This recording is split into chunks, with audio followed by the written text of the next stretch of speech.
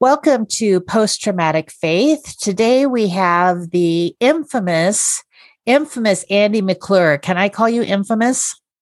You can. There's some people that think I'm a little shaky.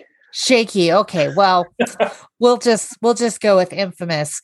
Andy is a husband, a father, a grandfather, a pastor, and a broadcaster. He has traveled the world to preach, teach, and entertain through athletics. He's been married for 32 years to Casey. Congratulations. And he is the father of three daughters, Whitney, Haley, and Casey. Whitney passed on October 20th in 2018 of natural causes. He's also the papa to Hudson, born in the summer of 2020. And some of his overall work, including broadcasting and ministry, includes currently serving with his wife through Collegiate Crossings, a college access organization working with all students to navigate the college application, admissions, and scholarship process. He began that in June of 2012. There's a large focus in that group on assisting low-income and first-generation students to break the cycle of poverty through education. Andy has announced several collegiate, NCAA, and NAIA national championships and tournaments here in the U.S. and around the world. And he will be working in the 2021 Tokyo Olympics for both men and women's indoor volleyball. So that's quite a list, Andy. You would almost think I'm 125 years old. No, well, well, sometimes our resumes make us look that way, but you're not. No, I'm still in my 50s.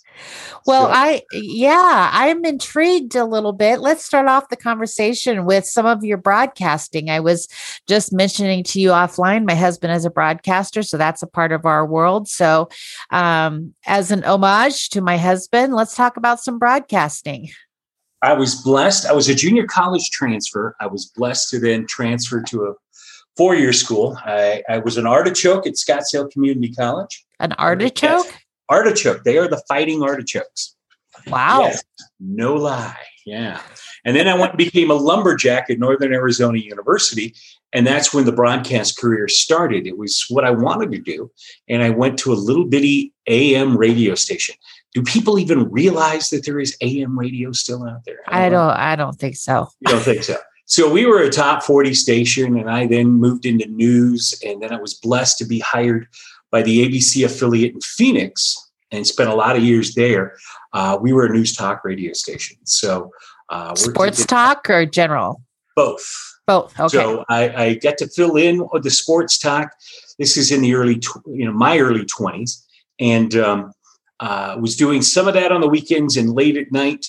But during the day, I was in the news department. So I was the one that would call the senators and the congressmen on whatever was happening in the world the day or night before the next morning and get their reactions. And the same thing with everything going on in the greater Phoenix and across the state of Arizona. Interesting. Yes. So I've been a news junkie, and it hasn't stopped. Still a news junkie. Yeah. And at times my wife is like, really? Back in the day when we had this thing called a newspaper, which we still do, but most people get everything online. They get it, electronic. Right. I would read 5 newspapers a day. And, wow. Well, because we were the number 2 news talk radio station in the United States at the time. And so you're always trying to find ideas to send reporters, send producers out to, or I would make those phone calls and roll tape. And we were blessed to be able to meet a lot of people that would be a who's list of folk and work with them at times and cover, political national conventions and Super Bowls and other major sporting events. And then God said, you know what? We've been dabbling in this ministry thing here for the last few years. I think it's time you go into full-time ministry. So we did. But we're still heavily involved in all of the athletic stuff. Do a ton of work around the world with the NCAA as their in-house public address announcer. So I used to work a lot of Division I events like in the Caribbean or other parts of Mexico or Europe. And as you mentioned, yes, I was blessed to be invited by NBC Universal Sports to work the 2021 Tokyo Olympics. That's fantastic. So do you have a sport that is your sport of choice that you would like that you call? Well, my sport of choice, it's a toss up. I would say college basketball. Okay. And college volleyball. And so my assignment in Tokyo is volleyball, men and women's. And so they had initially dangled at me field hockey and badminton. Wow. I'll let that set in. Yeah. I'm like, oh, geez, I don't know either of these sports, but I'll figure it out. You watch YouTube videos, you make phone calls to people that are experts in it, and there you go. And that's kind of how I learned lacrosse. I do a lot of NCAA Power 5 conference lacrosse matches, mostly women. And that's how I learned. And yeah. After about 4 years, no one's ever said anything. And so I guess I'm doing the job. That's how my husband started on his hockey career, calling hockey, is he watched a couple of hockey games and then he read the rule book and went and called a hockey game. You sports guys are amazing. I don't know how you do it. I don't know how you do it. He read the same playbook I did that said, do this and this, and you can figure it out. But because in the big picture, a lot of them, for what a public address announcer, what I do, is very similar.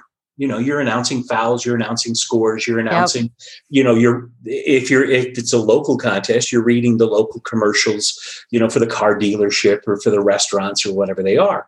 And so there's a lot of similarities between things like soccer and lacrosse that just carry over. And so you're able to do that. I don't know how you do it. I'm impressed. So you have, in your ministry career, you have planted a church also, right? We did. In 2000, we moved. I grew up in the Phoenix, Scottsdale area of Arizona. And my wife grew up in Boulder, Colorado. Oh, okay. Not only high school, but she then went to Colorado State University, which is in Fort Collins, from where I'm sitting right now, about 45 minutes away. And I knew there was a heart passion for her to always return to Colorado. That's where her mom and dad were. And couple of church opportunities came about. We met with the planting organizations, a couple of different denominations, but we're very similar. And then it was like the Lord put it on our heart, you're going to do this on your own. And wow. So we did. So for 8 years, we were a totally independent, conservative Bible church. Mm-hmm. And I say that because I grew up in some church backgrounds at the Presbyterian and the Reformed Church of America that tend to lean center, maybe a little left. They're a little more liberal, and that's not a slam. It's just that's who they are. It's who they are.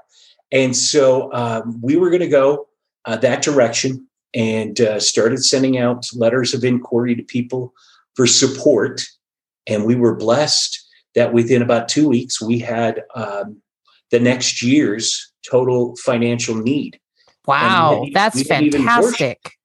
And so we moved to Colorado, Boulder County. The town is Erie, E-R-I-E. Yep, little Erie, Colorado, which was only 6,000 residents at the time. Mm-hmm.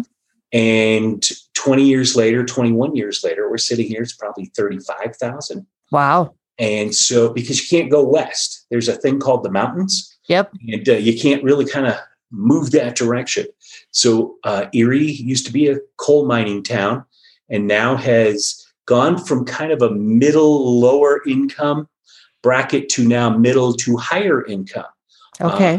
Because of so much growth, big homes, new people, and there's so much technology in the Boulder County area. Okay. You get a lot of people relocating from different parts of the country. Is that the industry that brings the most people in, is technology? Yes. I mean, I have a father-in-law who was with Ball Aerospace and a brother-in-law and a son-in-law, big aerospace technology, satellites, all of that kind of stuff. And then also in the communication realm of where a lot of people are coming from, and literally not just from the US, but from around the world. Okay. that people are relocating to this area because you keep going east. It's flat land that you can build on. Right. So you planted the church, stayed with it for 8 years, you said?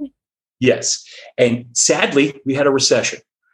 Yep. 2008, 2009, we had a lot of parishioners that had lost their jobs. And so the ability to support the local congregation kind of slid away. And we had to decide what to do. So we did a couple of different things that the Lord put in front of us. And then it's hard to believe it was a 4-year gap. I traveled the country speaking. I worked in retail, did some other things to keep the family afloat. And then we started what we do now.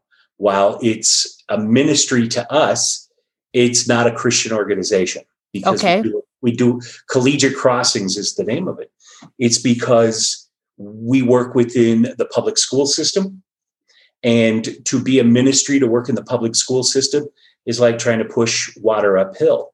Definitely. And so we went religiously and politically benign. And all the folks that work with us are longtime associates, longtime friends, and all of them are Christians with their own church homes, either here or in another state. But we don't put that on the business card just because we don't want to have to explain ourselves over and over again. Is this a group? Is Collegiate Crossings a group you started? Yes. Okay. Incorporated in the summer of 2012. And it was pretty much my wife, just herself. And I know you didn't hear it, but yes, I have a wife named Carrie and a daughter named Casey. And I think I mixed it up. You mixed them up. That's okay. So it's a problem for the daughter because she's like, way to go, Mom. My whole name is one letter different than yours. Thank you. Well, we named a daughter after me with the same name. So we have the same problem in our family. Yeah. Oh, it's been interesting when you go through things like TSA. Weren't you just here? Weren't you just here? I just saw your name. No. And so she ran it and worked with students one-on-one. And the reason we went to this was because we had daughters now getting ready for post-secondary education. Right. They were that age. And how do we pay for it?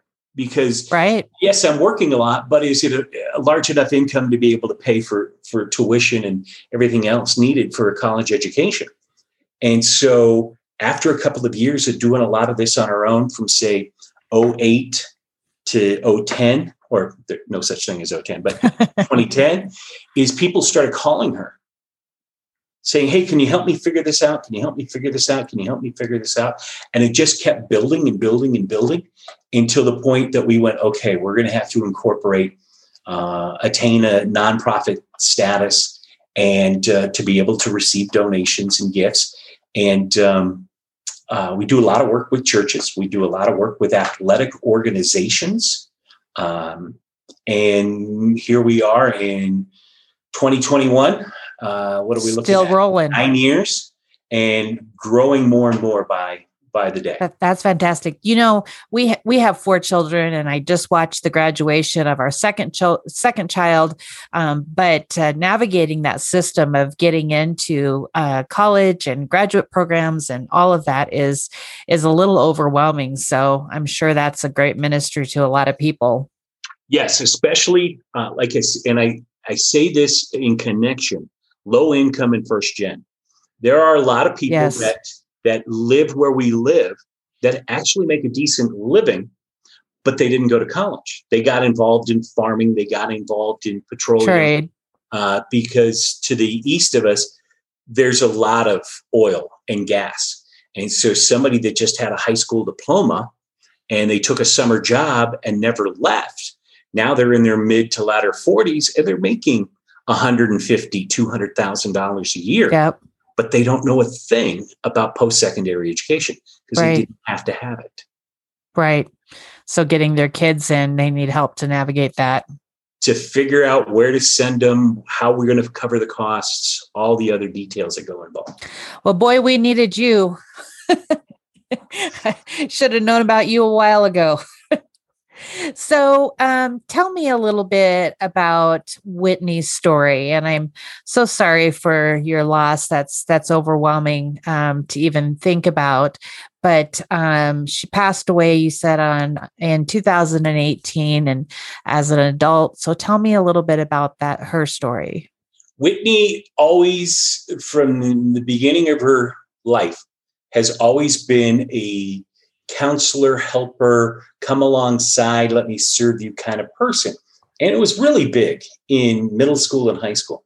And so she thought she wanted to be a psychologist. And then started looking at all the educational stuff and was going, oh, Dad, I don't know. So she got married a little bit after she was out of school, and to a gentleman that she met in school. And he was an engineer. So he's doing financially quite well.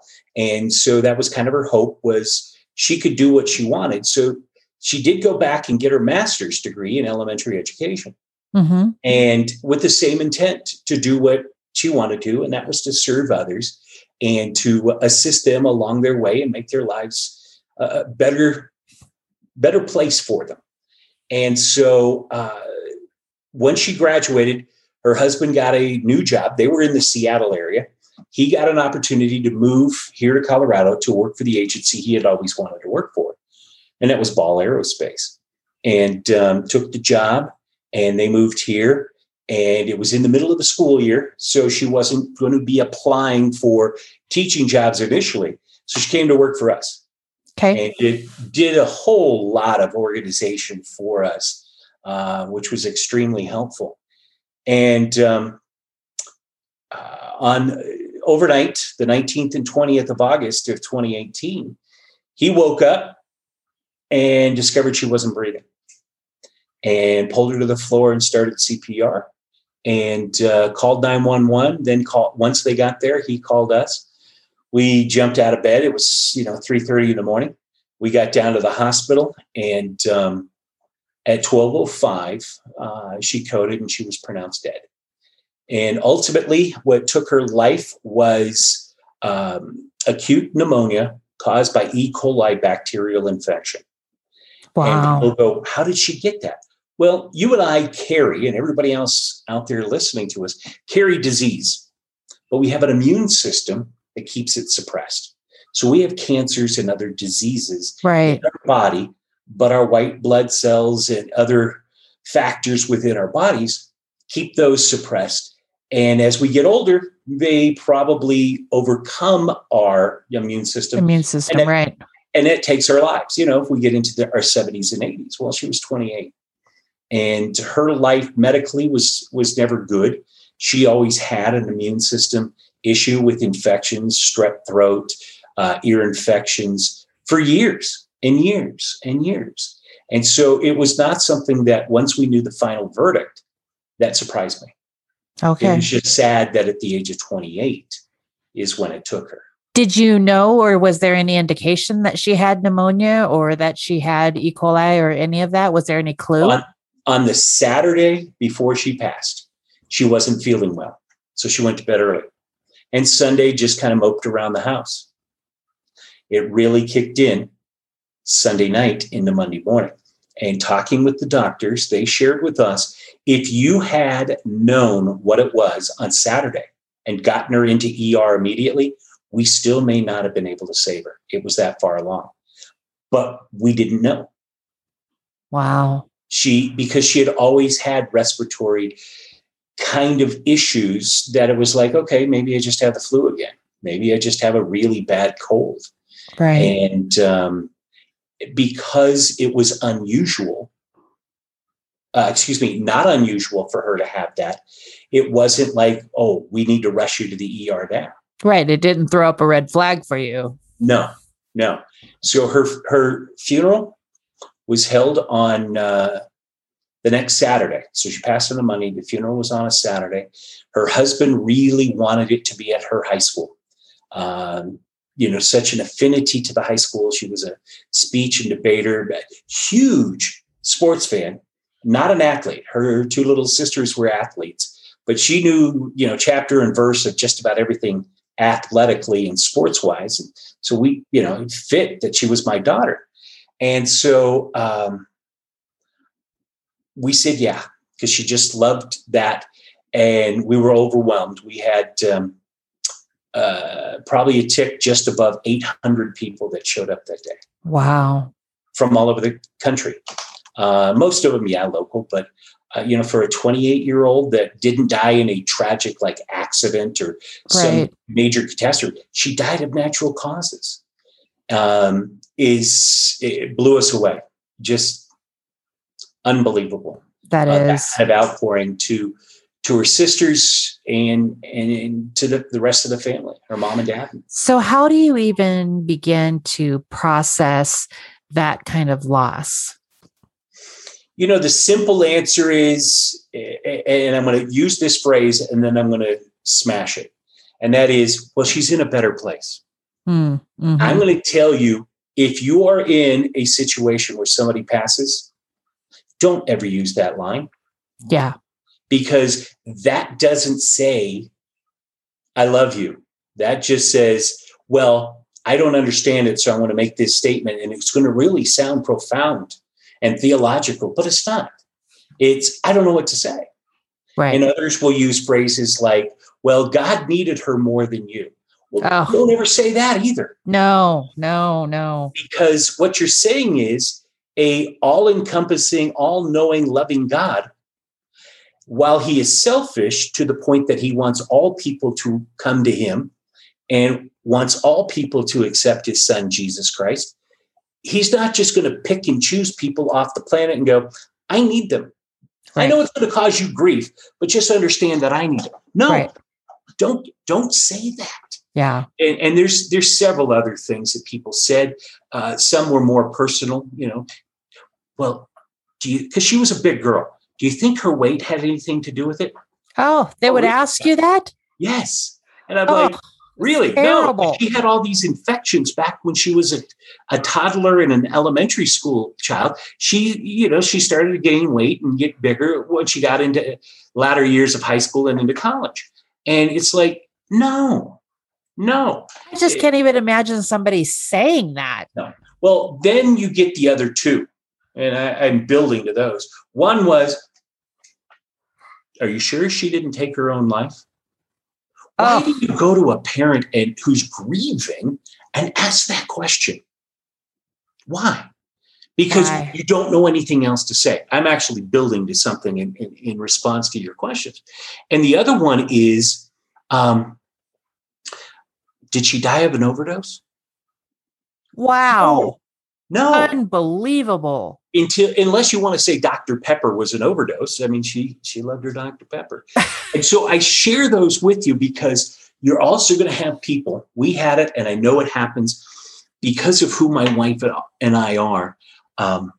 We get the phone calls when there's a lot of tragedy. For a pastor not serving a congregation in that pastoral setting at this moment, we get the calls when somebody passes or somebody's in the hospital on life support. And in the last month, we're probably working with 5 different families. I've got a couple of funerals already set up, sadly. A dad, 55 years old, who passes with 3 children and a huge career. Another dad who passes, who had some respiratory issues, and with high school and college age kids, is you get the next issue, which says, I kind of gave you your distance. I didn't want to be in your face. So, I couldn't attend the funeral, and I didn't reach out because I didn't know the proper thing to say. Yeah. So here's what I'm leading to, and that is, here's what you say the next time, because there will be a next time. Mm-hmm. If it's your spouse or their children or their parents or their siblings, whatever it is, you're going to be facing life and death again. Absolutely. It may be 5 minutes from now. It may not be for 5 years. And this is my simple conclusion. Go to that person, give them a hug, whisper in their ear you love them, and then step back and watch to see what they need. Right. Because absolutely. if you ask them, hey, what can I do for you? 99.9% of the people that lose a loved one are going to go, oh, no. Oh, we're fine. We're fine. Yeah. Absolutely. Because why? They don't want to be a burden. Right. And it's hard to ask for help. And it's hard to know what help you need in a situation.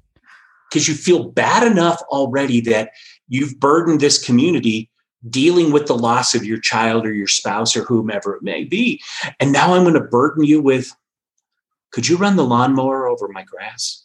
Right. Could you come over and fold my laundry? Could you come over and, if you have small children, because Whitney's youngest sister at the time was just starting her career as a high school teacher, can you drive my kids to ball practice for the next week? Yeah. Yeah. And it's those little things that make such a huge difference. And you don't know how to ask for those things, but they make a really big difference. We have our third child, our daughter is a cancer survivor.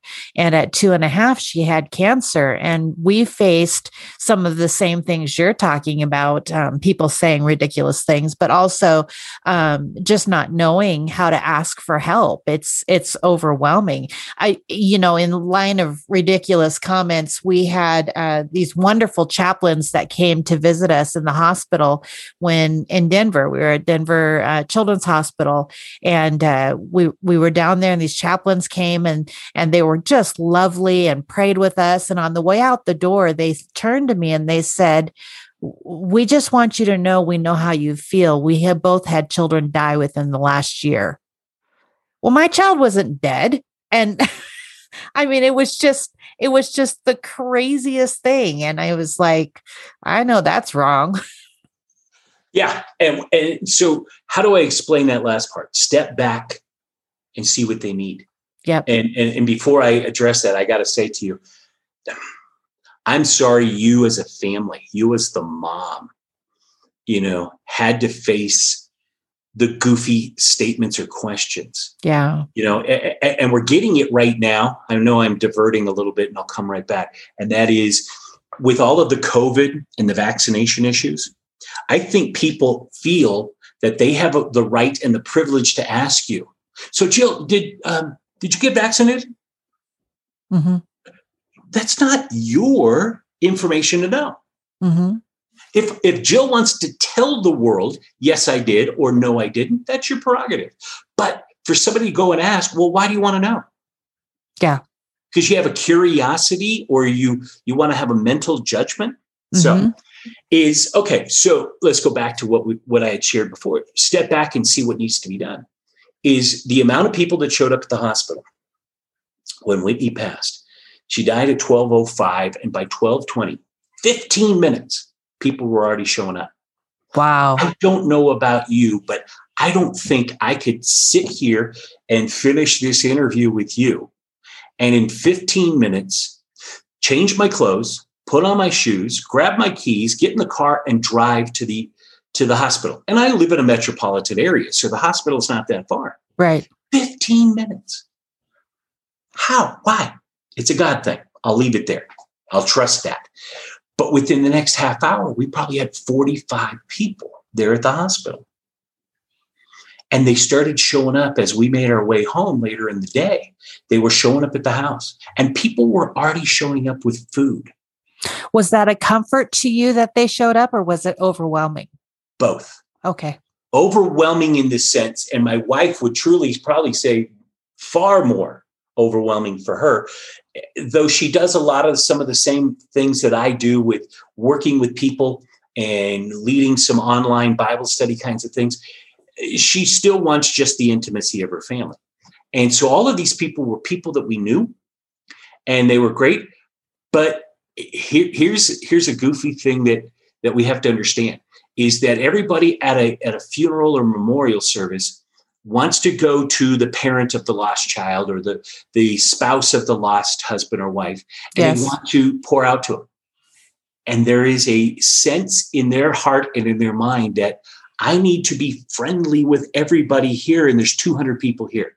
How can I consciously spend time with every one of them? That's why I said step back and watch. Right. Don't just jump in and do things or beg them to let you do things. But when those people came to the house, it was a blessing because all of a sudden now we have a house of 30 people and it's dinner time. Well, food showing up. So guess what? They get to eat. Yeah. We get to eat. That was a huge blessing. And that happened for several days. But then there was this, and people would back away from the group and they went and scrubbed the bathrooms, or they went and scrubbed the countertops, or they went and put away the dishes that were in the dishwasher from the night before. Yeah. Didn't say anything. We just watched them do it. And I learned with volunteers, if somebody's willing to volunteer, let them. Yep. Give them 2 or 3 points of direction, but everything else, just let them do it. Absolutely. If they have to figure out where the plates go and where the silverware goes, let them rummage through the kitchen. What are you hiding? Mm-hmm. Nothing. So let them do that, and then reload the dishes that might still be around, or scrub the stove or the oven or whatever it is. I think people really, they're well-intended. I generally like to look at people that way, that they're well-intended. They want to do something, but they just don't know what. And that's something tangible they can do, right? Exactly. And that's why COVID put a kibosh on this for many, many months, and several other things have gotten in the way. But I wrote a book titled Just Show Up. And it's at the publisher. And hopefully we get it out here soon. And while Whitney is the inspiration of the book, she's not the focus. The focus is, so yes, I tell her story at the front side, but then give biblical examples why we are called to take care of our brothers and our sisters, believers or not. Because how else, to see Jesus than through just your next door neighbor, right, or your coworker, or the Little League coach, or whatever it may be. And so I then set up a biblical principle as to why we are called to do this.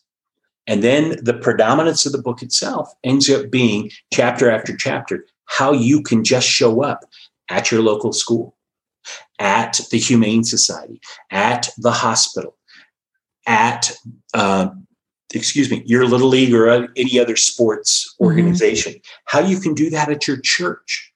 Yep. Show up on Wednesdays with the vacuum and run it through the sanctuary and just tidy things up for Sunday worship so that staff doesn't have to. They can focus on direct ministry. You're doing some of the cleanup that they don't have to do. Right. Absolutely. Go into the Sunday school rooms and run a damp rag across the tables and the chairs, because there was finger paint or glue or whatever it was, and just show up and do it. Don't make a big deal about it. I remember a dad calling me years ago at the church where he had 2 little girls, just precious, and he was trying to teach them this principle of just showing up and helping, especially at your church. And we were a mobile congregation, and so we had to set up every week, drag a trailer, offload, and I had some wonderful people. I've done that. Yes, that were helping. And so one of the things was we had a decent little auditorium that sat about 300. And he said, what if we, for the next 6 months, show up and set out the Bibles and the pencils and all the literature that goes out about the church or varying things that are going on? I said, absolutely. That's fantastic. Said, we'll show up at this time. Is that the proper time? Yep, that would be great. And so here he had this 8-year-old and 6-year-old daughter. Oh, golly, I'm sitting back thinking about it going, okay, they're probably in their early to mid 20s now. And he said, I want to do that. And I said, you can absolutely do it. He said, really? You'd let us? And I go, yeah, you want to volunteer and help the kingdom? I'm not going to stop you. Yeah. And so why can't Bob and Sue and Dave and whoever else out there, big church, little church, whatever it is, why can't you do that? Why can't you do it at the elementary school? Miss Smith, the 2nd grade teacher, probably needs photocopies of stuff that she's passing out to her kids. Why can't you be the one that does it for her so she doesn't have to stay until 6:00 at night? And what you're saying is, don't wait for the invitation. Don't wait until the need is so overwhelming. You're saying, just do it. Just show up. Just show up and say, hey, I'm here. I've got an hour. Can I help you with XYZ? Mm-hmm. And, where I live right now, and this is where we've lived, and I know you're only going to use the audio portion. You see me, you see pictures of the family behind me. I do. Is people wanted to show up and mow my lawn. Well, I don't have to mow my lawn. We have an HOA. Yeah, we have to pay for it, but that's the way it was set up. Fairly new homes. And the HOA does it. But they were wanting to do landscape stuff. Why? Because, they enjoy that. Mm-hmm. So it's kind of a hobby for them. And once they're done with their yard, now they're looking for another project. Oh, let's go over to theirs. But see, you can do that also, not just on a death, but when somebody has a newborn baby. Mm-hmm. Mom and dad just are overwhelmed because their sleep patterns are messed up, especially if it's a first, or if you have multiples. Can we just do that? Can we bring dinner? Mm-hmm. I bring dinner to a lot of folks, and I'm not saying this to pat myself on the back. I'm going to say this because I bring the same meal to everybody. And take it in disposable dishes so you don't have to return a casserole dish. Exactly. I started doing that several years ago. When you go to the grocery store, you buy those aluminum trays. Yes. And so, keep it, wash it, do whatever you want with it, but I don't need it back because the actual real dishes, the crockery of, real, not China, but the next step down. I think I had 15 casserole dishes to return at some point. I was like, this is ridiculous. Yes. And I have, and maybe that's how come I've got so many of those, Pyrex 9x13 dishes and I used most of them all the time. I got 6 or 7 of them. Why? I don't need that many. Well, because I think somebody, sent us something and we tried to return it and we never made the connection. Yeah. So, but I do in my pantry, I have those aluminum trays that are, they're taped together when you buy them in 3-packs and then say, save it. You can use it now to give to somebody else down the road. If Absolutely. you lose the little plastic top, saran wrap or aluminum foil will easily cover it while you're transporting to somebody's house. So how did you handle grieving her loss? What does that process look like to you? I am an events person that likes to get up and keep moving.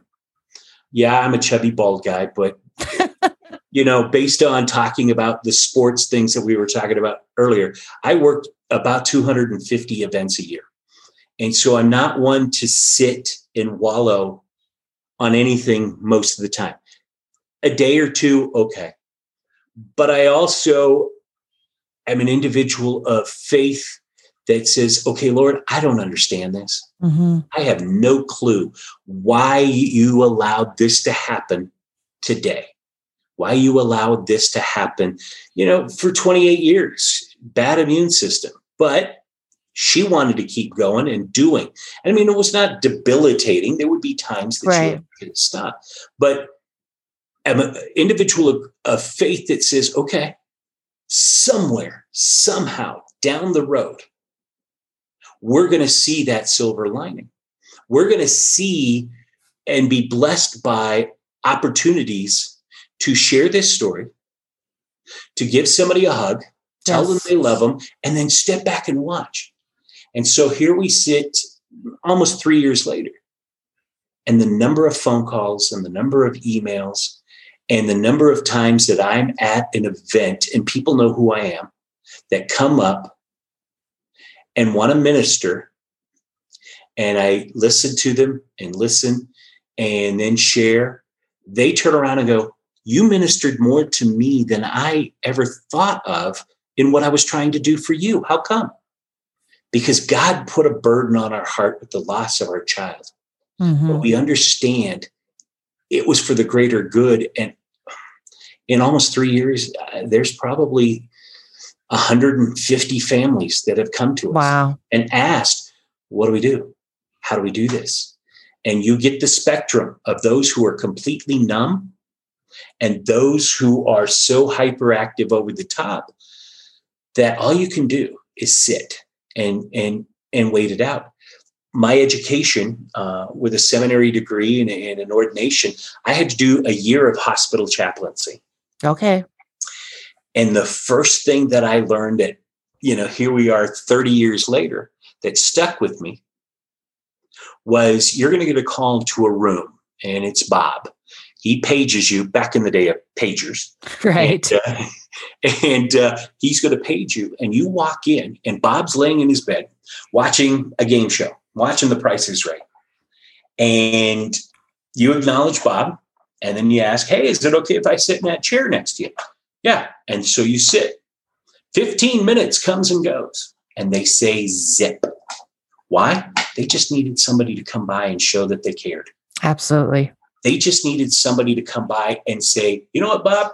I don't know you other than your name's Bob, but I'm going to give you grace and mercy and love because you're one of God's kids. And I'm just going to sit here and listen for the moment that you finally want to say something.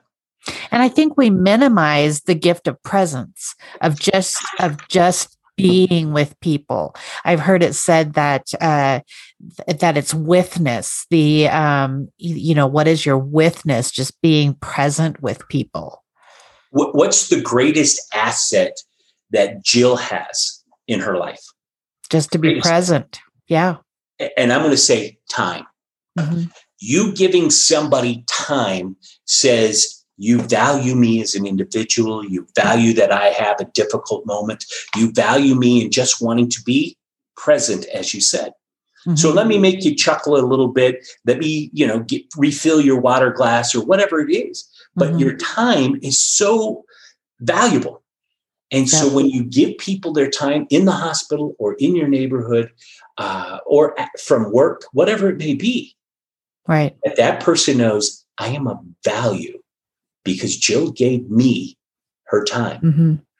And I think it's important to say, too, that it's not just in tragic circumstances or catastrophic circumstances. This just show up is in everyday life. It's not just when there's something emergent, right? Exactly. I'm sitting in my office, which is a bedroom in our house to run our nonprofit. And to my right is a window. Uh-huh. That's why this part of the face is a little brighter than this part of the face. And so next door to me is a neighbor, single woman about my age, and she's not at home right now or gone for the next week. And what's interesting, the computer I'm sitting at right now is not the one I normally use. It's on the other side, and I can see her house better, actually. And so there's been times I've texted her and said, do you realize you got somebody climbing on your roof? And she's like, oh, yeah. They're doing this. Hey, thanks for watching out. Checking in, yeah. Right. So I know she's out of town right now. And she's like, hey, if you see anything weird, just let me know. Or if you have to, dial 911. Sure. I'm not going to stand there in her driveway or her front step and, arm guard and protect your home. But just show up in the sense of pay attention to what's going on. Mm-hmm. I'll give you something because it's something I've tried to do this last year. And because of COVID, schools were not allowing outside people. And this is something that I've written about and shared in the past, and that is the issue of finishing well. Mm-hmm. And I'm speaking to older gentlemen. You're retired. What do you do? My dad used to always say, oh, just enjoying the good life. Well, yeah, after like 4 game shows on TV, aren't you bored? Yeah. Isn't it time to get up and go do something? Dad, here's an idea. Go to Walmart, Target, someplace, and buy mathematic flashcards. Might spend $1 on each. So if you get like addition, subtraction, multiplication, division, get those, and then go ask Mrs. Smith at the local elementary school, explain yourself and say, do you have any kids that I need to drill on their basic math skills? Because maybe they're in 3rd grade, but they only have math skills of kindergarten, 1st grade. Mm-hmm. Can I help you? And that teacher's going to look at you going, you are an angel. Thank you. And so I've encouraged people to do this. I've done it some, but I wanted to expand it this year more because of the whole issue of just show up. And these teachers are like, unbelievable. You come and give me an hour, 2 days a week. Well, there's two things that are happening. One, you're helping those kids. Just your presence, showing up, as you said, being present. And the second is now I'm a 65, 70, 75, 80-year-old man or woman that now I have a reason to get out of bed 2 or 3 times a week. Right. That's not just to sit on the couch and watch game shows. Right. And so we as a family made a overt action to how do we take what happened to our daughter, who loved kids, who was very big on education. How can we make her life something other than just a fleeting passing moment? And so we went to the the high schools of a few schools in the area that we do a lot of work with Collegiate Crossings, and presented them an idea. And so right now we have 4 high schools that are on board with this. And what I'm talking about is scholarships. So they raise money throughout the year, and in the name of Collegiate Crossings, Whitney McClure, we award in the spring, and we have several dinners to attend coming up, one here at our home and then some at different schools. There are now 8 scholarships in her name. 1 university, fantastic, 4 high schools. Then there are people that give money to our nonprofit with the direct intention that those go out. And so I'm blessed because I love to cook. So I have, 25 people over to the house one night to present those awards to the kids that we've worked with their school. They've given us all the information, black out their names so we don't know who it is. And we just read their applications and then make the presentation. And so why do I share this? Not so that Andy and Carrie get pats on the back. It's because Whitney's showing up in their life and helping them attain that post-secondary education with this financial gift. And so we do a thing on Facebook the 1st of June. It's called 28 for 28. She was 28 years of age when she passed. Her birthday is June 28th. So we give people the opportunity to donate to these funds at $28 a piece. And we've raised tens of thousands of dollars over the last 3 years to be able to award to kids that were very precious to her. And so we know out of her life, there is still tremendous good happening, because you watch these families that are very low income. And when I say low income, they're making $25,000 or $30,000 a year to support a family of 5. Good luck in Boulder County. Right. Based on just housing. That covers housing only. Then there's utilities and groceries. Oh, think of those. And so the steam is picking up. And I would see this year that we would have even a greater response than we've had the last 2 years. And that is, okay, Lord, you've given us a mind. I'm a events person. What should we do with this? How can we keep her story alive? And so in a lot of ways, though she's passed, she's still with us. Yeah. I think what you're saying is the concept of use what's in your hand. Moses had a staff. David had a slingshot. You use what you have in your hand for the situation at hand. And you guys have education and connections with schools and things like that. That's what you have. Not everybody has that.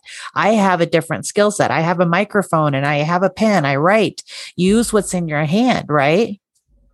Exactly. And because we post this on social media and give people an opportunity to go and click on this URL and give, we've actually had 3, 4 in the last 2 years, families that have contacted us and said, we have a son, we have a daughter that died in a motorcycle accident or died in natural causes or cancer, whatever it may be.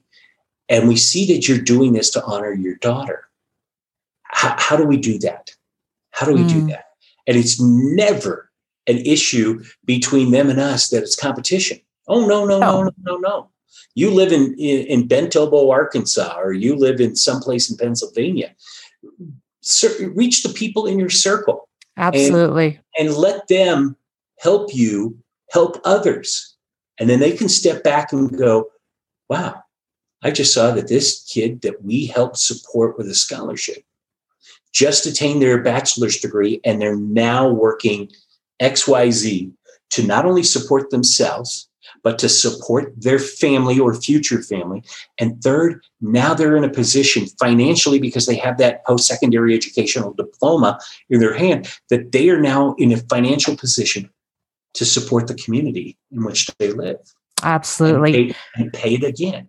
Well, I'm going to ask you to email me a link that we'll post in show notes if anybody wants to give in Whitney's name. Our guests have opportunity to do that, and I'd like to share that. And your book is called, again, Just Show Up. Just Show Up, and hopefully that'll come out this year. Yes, I'm saying just show up from the publisher. No, bad joke. And so, that will hit social media once it's ready to go. The book itself is all done. We had some minor edit issues, and that was fine. And then the actual physical maturation of printing and presenting. Right. So it's a lot of work. It can be. And the sad thing is, because I talk a lot and I get paid to talk, there's actually like 3 more books that are sitting in varying stages here in this office, but I don't attempt them until we get the first one fully done. Right. And they're going to be all very different. Some will be, yes, ministry based, but then there's also some things that are athletic goofiness. Yes. It'll be entertaining to read those. Yes. Well, Andy, I just cherish your time, and I appreciate it. And I love your perspective on life and where it's taken you. And I just wish you every good blessing that can come your way. Well, thank you so much. I appreciate you reaching out and me to share the story of Whitney and how others can show up and bless those that are facing at times positive issues and also tragic issues. Absolutely. Well, thank you. You're welcome.